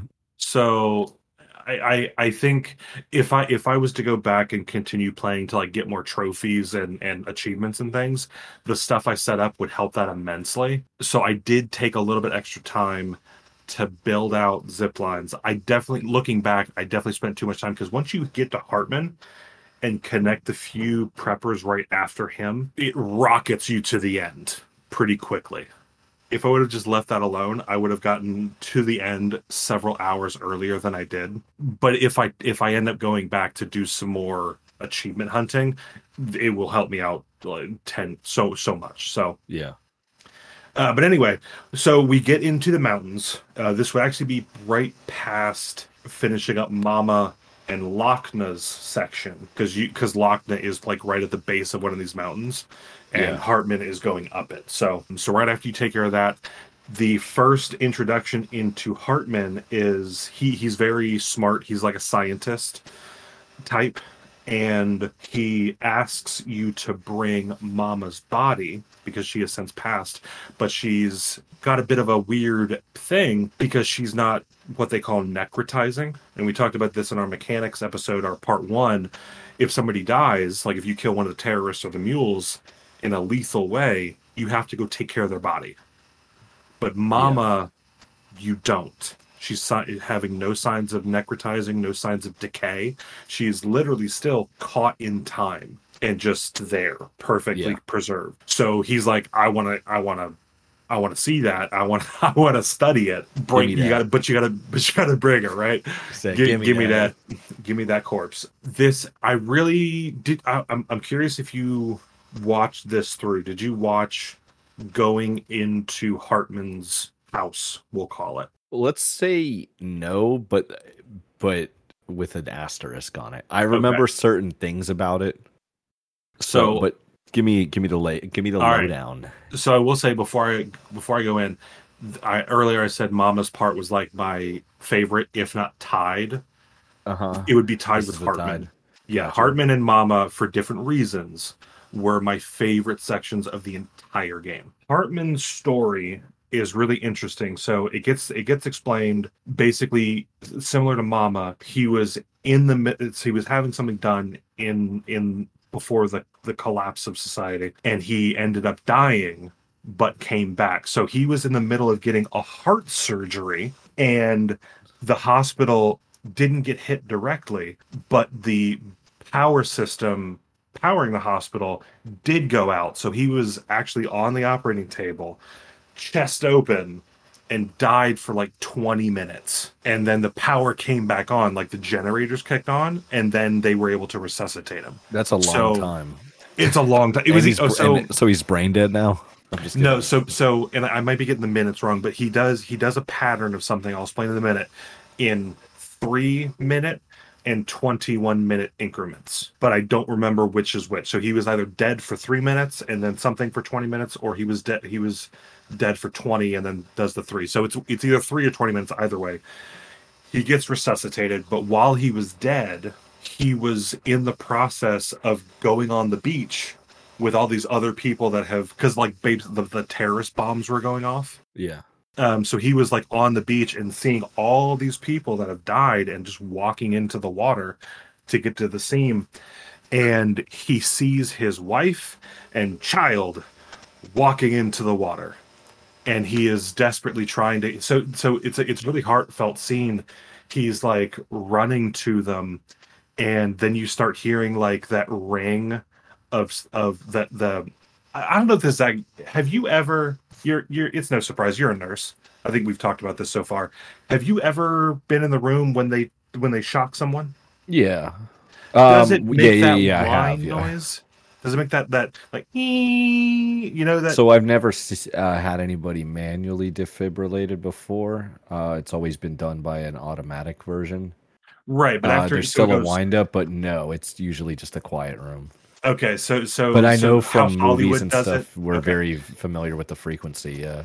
Okay, so that's what you start hearing, that noise, and then you hear the shock sound, and like while he's on the beach, he's like being ripped backwards because he's being brought back to life. Yeah, that sounds pretty cool. He keeps running forward and then shocked back.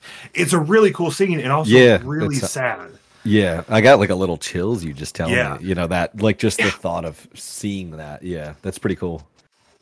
I did not see that scene, but maybe I'll go back. It was amazing. Snoop that. So you are bringing Mama's body, and you get up to the terminal. So far, every time you come up to one of these prepper stations or a distribution center and go to that terminal, like the hologram of somebody will come up on the screen. That's like almost 100%. That's usually what happens.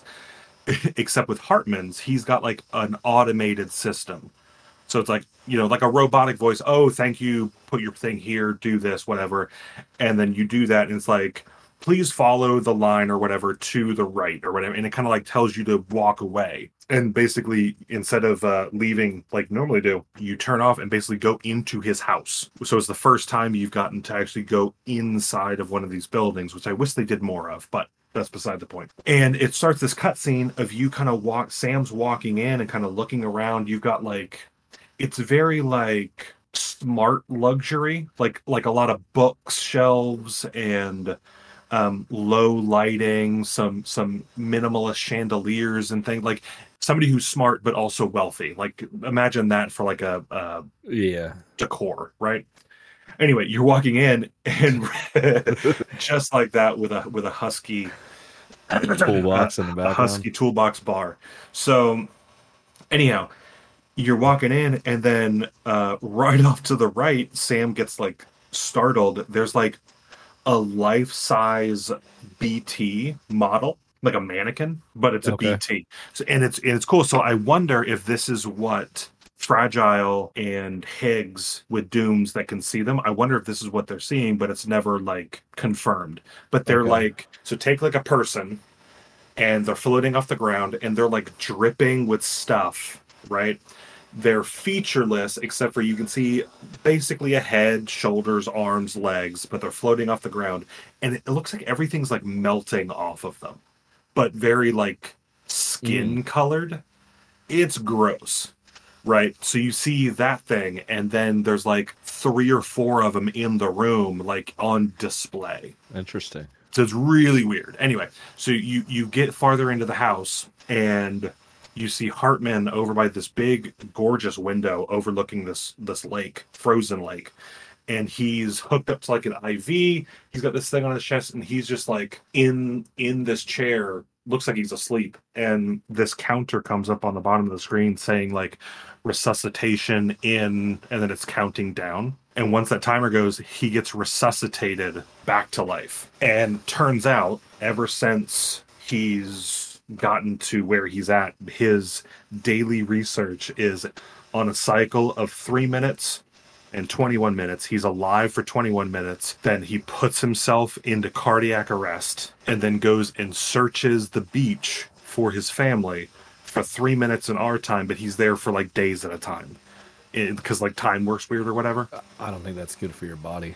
Probably not. He does that every day, 24 hours a day. And I forget what the number was, but he's like almost to 1 million times he's gone to the beach and back. And that's why he's called Heartman. So he uses that like the experience he had to basically recreate those conditions so he can continue to research and search for his family. Yeah, I think you would do that maybe one day and you'd be actually dead. Right.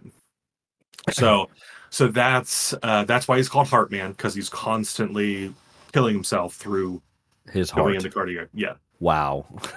Well, so it's an interesting idea, right? Whether it could actually happen or not is a whole other story. Sorry, go ahead. I was gonna say there's a medication that you can give that stops your heart, and it has a half-life that's so short, we just give it to basically restart the heart. It's like hit the quick reset button. Adenosine. Is it adenosine? Yeah. Yeah.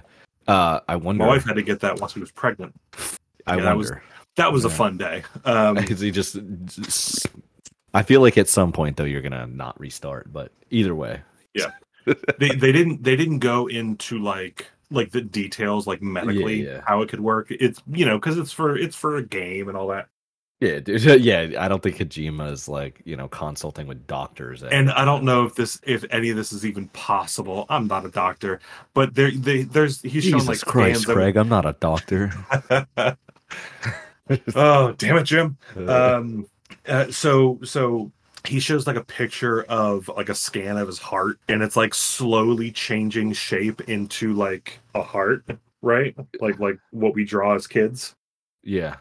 Also, the lake behind his house that is frozen is in the shape of a heart, which is kind of cute but weird. They do some more plot stuff with Deadman snuck something onto Mama's body to give to Hartman, but nobody else knew about it except for Hartman and Deadman. They start talking about, and again, I cannot stress this enough, this goes into the weird, convoluted story that is Death Stranding in Kojima's brain.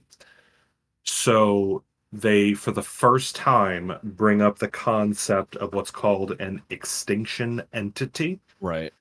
So, which is apparently, for this world, a naturally occurring phenomenon. And they're also hypothesizing that Death Stranding, this is also not the first time this has happened. One example, because I'm not going to go too far, is like ancient cave paintings where they have the handprints, right? And you would see that a lot. Yeah. Those weren't handprints that were painted. BTs. Those were BTs that left behind their marks. That's what this game is saying. There's also, I don't know if this is accurate because any paleontologists that are listening, get in the comments.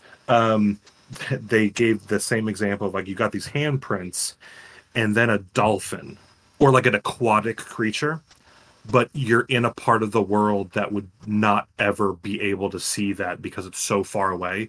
So they think that they were on their beach and seeing these images. So then they did cave paintings of them and all that. So anyway, but the main thing is they think that the Death Stranding that they're calling this phenomenon is not the first time this has happened. It's just the most recent version of it. Maybe they should have let it happen. Maybe. So I'll confess, once they started talking about like extinction entity stuff, which they call EE because they don't want to just give it, a better name. Jesus. God. Yeah. We got BTs, BBs, EEs. Coming from the game, Silent Hill game called PT. Not a joke. Right.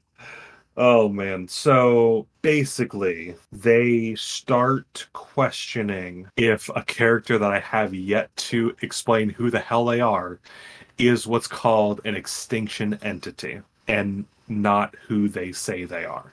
Oh, that's Hartman. So before we move away from Hartman, the character I have yet to mention this entire time, who you encounter in the game, like in the first 5 minutes, is named Amelie, which I hate how they pronounce it, is named Amelie. And this is said... Amelie? How would you pronounce it? It's... Amelie? Yeah, I guess... Not Amelie? It's just... Not that Amelie. It's not a name that I've ever heard before, and it doesn't roll off the tongue, Like Emily. It just sounds like you're mispronouncing Emily.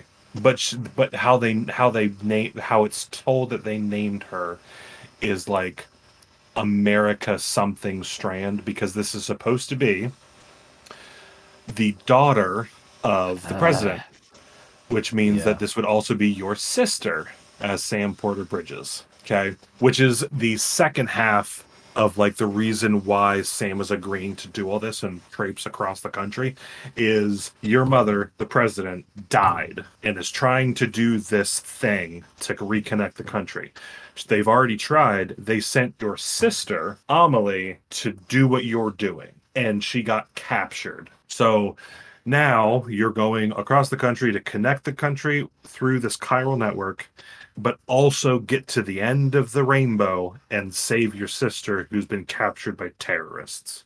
throughout the whole game, anytime there's a pause in the story or a cutscene or something, it'll usually cut to something with Amelie throughout Sam's life, but it's always she doesn't age. It always shows her as like an adult, I don't know, mid 30s maybe, in this, red dress, red shoes on the beach, talking to Sam at various points in his life, but she's always the same.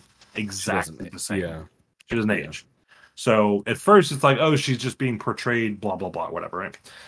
So going all the way back to Hartman, he starts suggesting that Amelie, everyone that went with Amelie on this first wave to like do what Sam's trying to do, has died. So they have so basically they're saying we've only ever encountered Amelie digitally through like holograms. Is she real?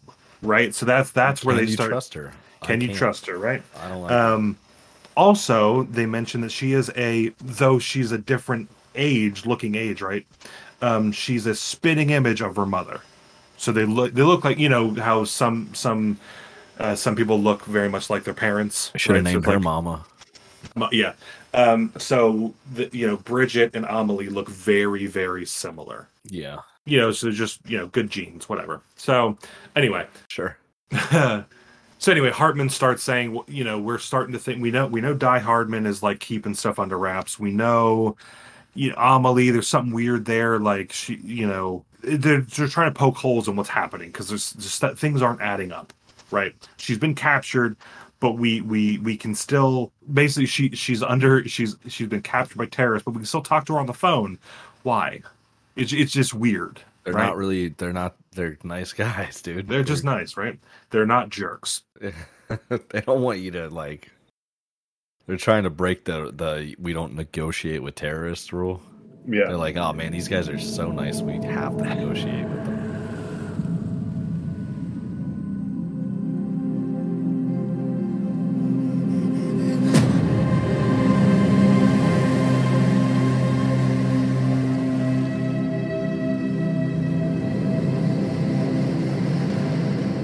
We need to bring up our good friend Mr. Higglesworth. Mr. Higglesworth, Higgs, played by Troy Baker, the most beloved voice actor from The Good, the Bad, and the Backlog. They love him.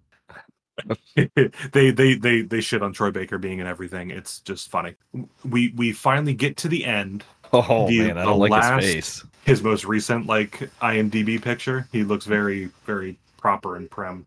Nice, tasteful facial hair. Oh anyway. Yeah, sorry, he was in The Last of Us, but he was in the show too. Was he in the show? I didn't see him. He had a cameo in the show. Oh, yeah. I've been holding off watching The Last of Us until I play The Last of Us, which is stupid because that's a game that I want to play. It's on my backlog. It'd be cool if you had a copy of it. It'd be cool if I could play it on the go. Oh, I don't think if it's on Steam. I don't know if it's on Steam. It is, anyway. But it's like bad. Sorry. Oh, all right. It's the bad part of the good, bad, and backlog. They did like some remastered and stuff. I don't know if that's any better, but don't you have a PS4 copy? Oh yeah, my man. We should tell that story because that's wild, right? We'll be more at the end. Yeah, we'll focus on the. Okay, all right. Let's talk about Bigglesworth. Dude. All right, so Mr. Bigglesworth, Higgledy-piggledy. Higgs, named after, I don't know what his actual name is in the game, but he calls himself Higgs because he sees himself as a god, and the god particle is the Higgs boson particle. So that's where the name came from. Which is cool, kind of. Which is actually it's a very conceited name to make up for yourself. So he's got dooms. He can control timefall. He can control BTs. He can summon them when he wants. It's pretty dope. I think he can teleport. Yes, he can teleport. Anyway, so you get to the end and you finally get to have this confrontation with Higgs. What if his real name is Peter Englert? Spoilers. Oh, I'm so sorry. No. It is. I believe it is. Yeah. It's, and you learn more. I will say this, this, because I haven't done it, so I don't want to spoil anymore. All I'll say is anyone who hasn't played this or like haven't finished it, go deliver all your pizzas. Yeah, just Come on, you're a delivery boy. Just get your pizzas out there. Go to your boy. pizza delivery. It's apparently got some fun game lore in it that I didn't do. So that's all I'll say. All right, Ninja Turtles. Ninja Turtles. You have your big boss fight with them. This, I think, was the hardest fight for me. Dude, shut the fuck up. It was what? Did you watch it? No, I searched for something on Google. What is Die Hardman's real name? Die Hardman, born John Blake McLean, is the third and current president. Is this real? Oh my god, is it? I hope so, dude. It seems god. It's gotta be. I think I remember John Blake McLean. Yes, that's amazing. That's actually great. Love that. That was Bruce Willis' character, wasn't it? That was the joke. I mean, everybody probably made that joke. I want to keep explaining it so it becomes less funny. That's insane. Okay, keep going. God. Talk about Mr. Higglesworth. Mr. Higgs. Okay, so without going too off the rails, because he starts poking at Sam. He's got his mask on, right? So he's a bad guy. He's like Die Hardman. He's got something to hide. He's not letting on all the information, right? So it's not just that it's a cool looking mask, because it is. It's telling the audience that there's more behind the mask, right? Right. Behind the character. So you connect the last city to the UCA. Higgs shows up, summoning or creating, I don't quite know, this huge BT, like Titan size. It's absolutely huge. Humanoid shape, right? 2 arms, 2 legs. Instead of his head, it's got like a hand. Yeah. It's real weird. And in the center of it, like in his chest, is Amelie, the red-dressed sister of Sam, like there as like a power source. It's very strange. Unconscious, I believe. And anyway, and then Higgs, I don't know, assumes like the head position or something, and then you start fighting it. So he tries to like throw things at you and all this stuff. You shoot him with guns, whatever. They just your normal boss fight. You corner him, win the fight, but then he kills you. So he his BT goes down, Higgs gets to the ground, and then just shoots you a bunch. And then Sam dies, but he comes back to life because I think we talked about this in our part 1. He's what's called a repatriate. Sam just revives himself. It's like a special thing that he can do. He's got plot armor. Yeah. So from there, was it there? Hold on. Yeah. So Higgs kills you, and from there you go into your beach like you have done numerous times throughout this game, and Amelie's there, and you start trying to, and Amelie starts trying to break down the things that have been going on, and is helping Sam leave the beach, basically. So it's a weird scene, because I'll be honest with you, I knew for a while that Sam and Amelie were siblings, right, through what the story has told us, but it almost felt like a romantic thing. It wasn't, but it was just weird, strangely, especially with the beach.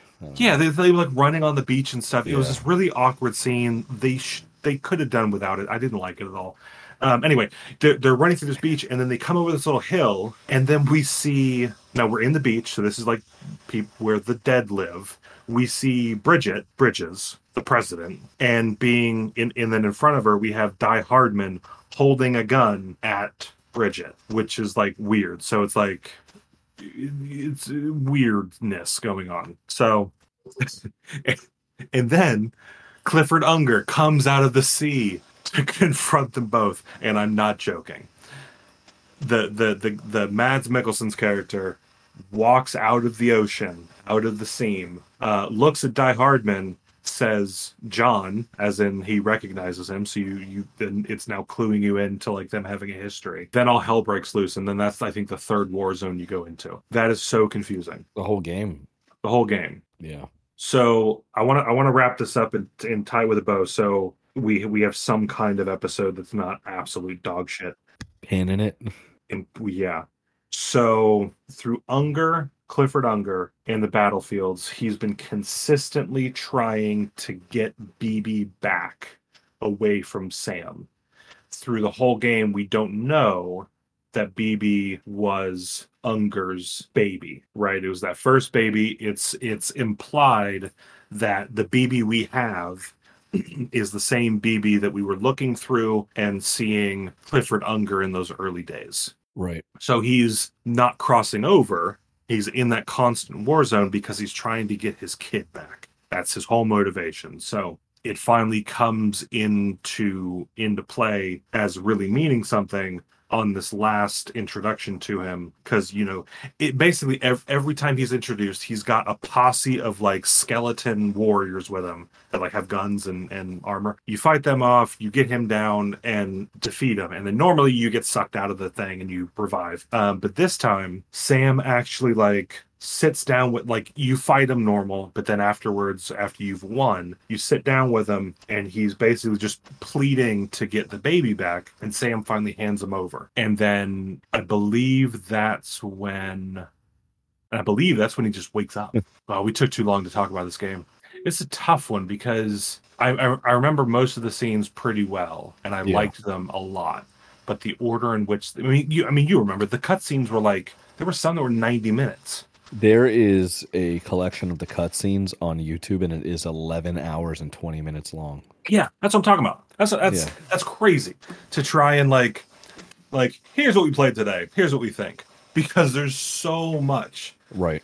I'm gonna say it happened this way. It doesn't really matter, but through the game, and mostly when you come out of your private room, you get to see those glimpses of Clifford Unger in that hospital room. Mm-hmm. On this last encounter where Sam finally gives over BB, Lou, it flips to, instead of seeing the scene unfold from the eyes of a baby inside of a big, jar, you actually see it as like a cinematic thing. So it's like the camera's moved out and it's like showing the scene going on rather than through the eyes of a character. Right. Okay. You see that John Blake McClane, Die Hardman. John Man, Blake Man, McClaneman, Hard Man. Without his mask, is coming in to meet Clifford Unger in like a, I'm surprised to see you here. What's going on? I didn't know it was your family we were helping, quote unquote. And Die Hardman starts getting guilty about what's happening because he knows that Bridges is like doing experimentations on the family, the mother and the child, to be that first Bridges baby. And because he's got a respect for his previous military commander, he tries his hardest to give him an opening to get his son, to get his baby out. So he gives him a gun. He shoots his wife in the face. She's already dead, right? So Pillow kills her because it's like, I don't want you to have to deal with this. I can't help you because you're technically already dead, but I don't want you to be experimented on. Right. So he kills her in like a merciful way, and then takes the bridge baby out. So it's like this tank that he's in that like attaches to the suit. But anyway, he just picks the whole thing up and is trying to escape. And it goes through this whole, cinematic scene of him trying to like find his way out of this facility. And, he turns one way and there's guards and he's just trying to maze his way out of here. And he ends up getting cornered and shot and like wounded. So, and, thinking back, all the scenes that we're watching through a more cinematic view, we have already seen through the eyes of BB throughout the game. So you see him like he's got like blood on his neck or something, and he's like panting heavily. That's all you saw. But now we're seeing like, oh, he got shot in the back, and he's like crawling away and like trying to bunker himself in the room and make like a fighting chance, right? So he's got the container with the bridge baby. He's got his gun. Guards bust in and all that, and he's still in that like wounded animal stage of like still trying to protect himself and the baby. So he does all he can think of at first, and I think he puts the gun to the baby's head because it's like their prized possession at this point. Right. And Die Hardman comes in trying to get people to put the guns down. Then Bridget Strand comes in, the president, with the mask that Die Hardman typically wears. So through this whole scene, by the way, Die Hardman has not had his mask on because at the moment he's got nothing to hide and isn't ashamed of anything. Yeah. But Bridget comes in and she's got that mask on. Come on, Bridget. Right? She's like, you shoot him, we got to protect the thing, and like we've come too far, blah blah, all the bad stuff, right?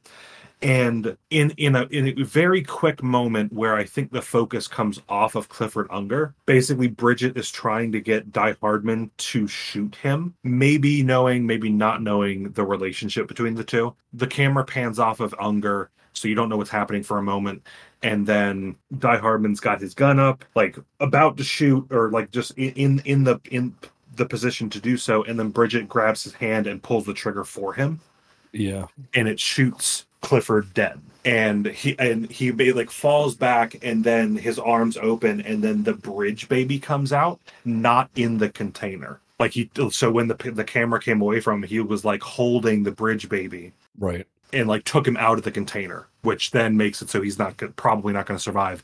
But the bridge baby also got shot.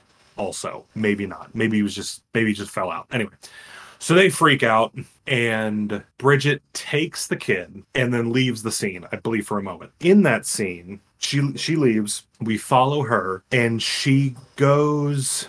Basically, you find out. She goes to the beach, but it's not her that goes to the beach. It's her talking to her other self, Amelie, who is already on the beach.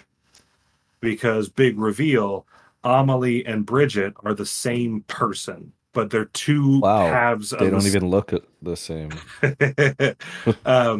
Basically, I forget how it happened, but the extinction entity, Bridget Strand, somehow her physical self and her soul got separated, and her physical self is the president and is like aging and all that, and then the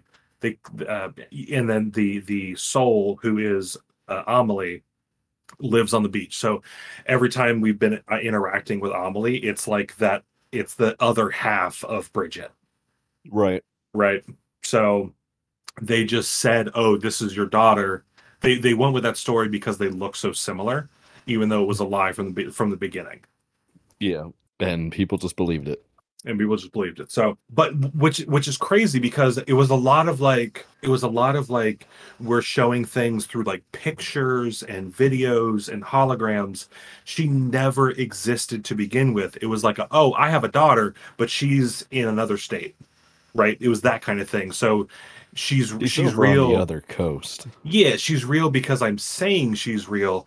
Who are you to question me? Because you truly don't know. She's 3 hours behind. It might be difficult to get a hold of her if you try. So just do it through me.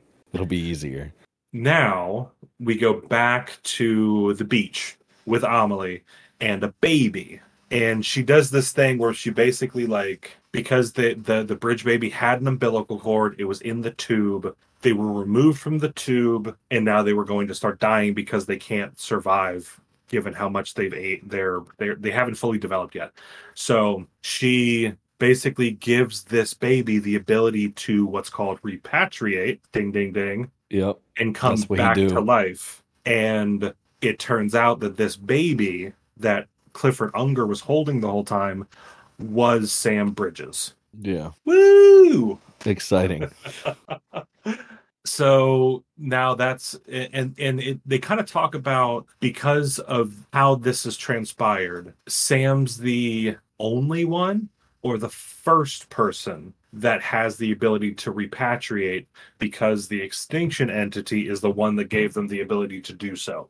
The game also says it's that, weird, like, because they make it sound like it's like a common thing that everybody's aware of exists, and you're like, oh yeah, dude, yeah, you're you're a repatriate. Yeah, duh. Nothing weird, The game says that, like, you can't die. You should deliver packages. You should really. The game kind of implies that by Amelie doing this to Sam in it's his fetus form. That event kicked off some other stuff. So because she did that, more bad things are happening. Like, I don't know if it's like the BTs, but like something specific. Basically, she set off like a chain event, but I can't remember what those things are. Anywho, so then the reason everybody thinks that Sam is her kid is because now that was the soul. Now we go back to the physical world. Bridget has a little baby that has now come back to life, and she raises that kid up as her son, who ends up being Sam. Yeah. One other cool scene that I really liked was when it goes through a more cinematic view of Clifford Unger trying to make it through the facility to leave with Sam. Adult Sam finds himself there for a moment and gets a chance to talk to Clifford. Yeah. And then it confirms, like, oh, you are my son, and all that stuff. It was really cool. It's also really confusing of a story. Yeah, the whole story is All right, and I think we've covered everybody from there. Any takeaways from I will say sorry. You're apologizing? That's what you're saying? Or I'm saying I'm sorry, and that's it. Probably one of the equally coolest and disappointing final bosses of the game. It's hard to imagine there being like a real boss in this game. It wasn't, because they weren't really not a heavy combat game. Yeah. Which I think that's why it was disappointing, because it just, to me, it just filled time with having something cool to look at. Yeah. So I think I sent you a picture of the like little miniature figure in his private room of the big whale creature. Right. But the actual scene with it was so cool. It was like, take those like Infinity War or big whale things from the attack on New York. I forget which Avengers, Marvel, I think. Avengers game. Yeah. Whichever Avengers movie it was, the big whales that came through the portal, like it was like one of those, like on steroids, like a transport. Yeah.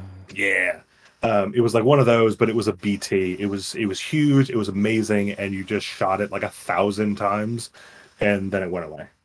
I think there's like a big push in general with games, like you have to have a final boss, right? Like imagine a game like if you don't have that, even if it's an easy fight, or and that was whatever, but you got to have a final boss. That was some of the meta jokes that Higgs, especially, I think, was notorious for. This was like they'd break that fourth wall without actually doing it. They'd like it just in the dialogue is like, oh, no guns, no this, no whatever, no respawns. We're just gonna have a good old fashioned boss fight. Yeah, but he's saying that to Sam, but that line was clearly for the audience. I could see saying that to somebody before you beat the shit out of them in real life. Yeah. Let's see here.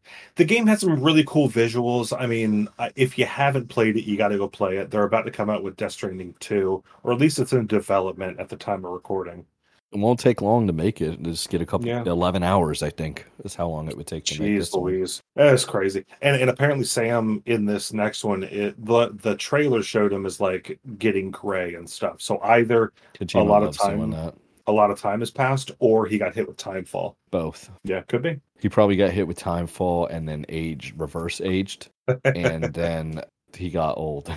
So I think that's going to do it. So this ends our part 2 discussion of Death Stranding. If you haven't already, go listen to part 1. It should be out now. I think here we need to announce our next game. Yeah. Our next game is, we've got our next game. Do you want me to just go for it? Go for it, dude. It's going to be Diablo 4. Woo! So that came out. I started playing it during launch. So that's going to be the next game. We both bought it the night it came out for the early launch for people, so we both kind of jumped in on it. Just a little peek behind the curtain, because I kind of like this stuff. We actually recorded all of Diablo before we fully got into Death Stranding. So we've had that recorded and banked for a little bit. It's a little sneak peek into how we took Diablo. It's pretty fun. It's a good game, even though I had some strong opinions about it. But it was fun discussion. Oh man, let's wrap this up. All right, bye everybody. Thank you for listening.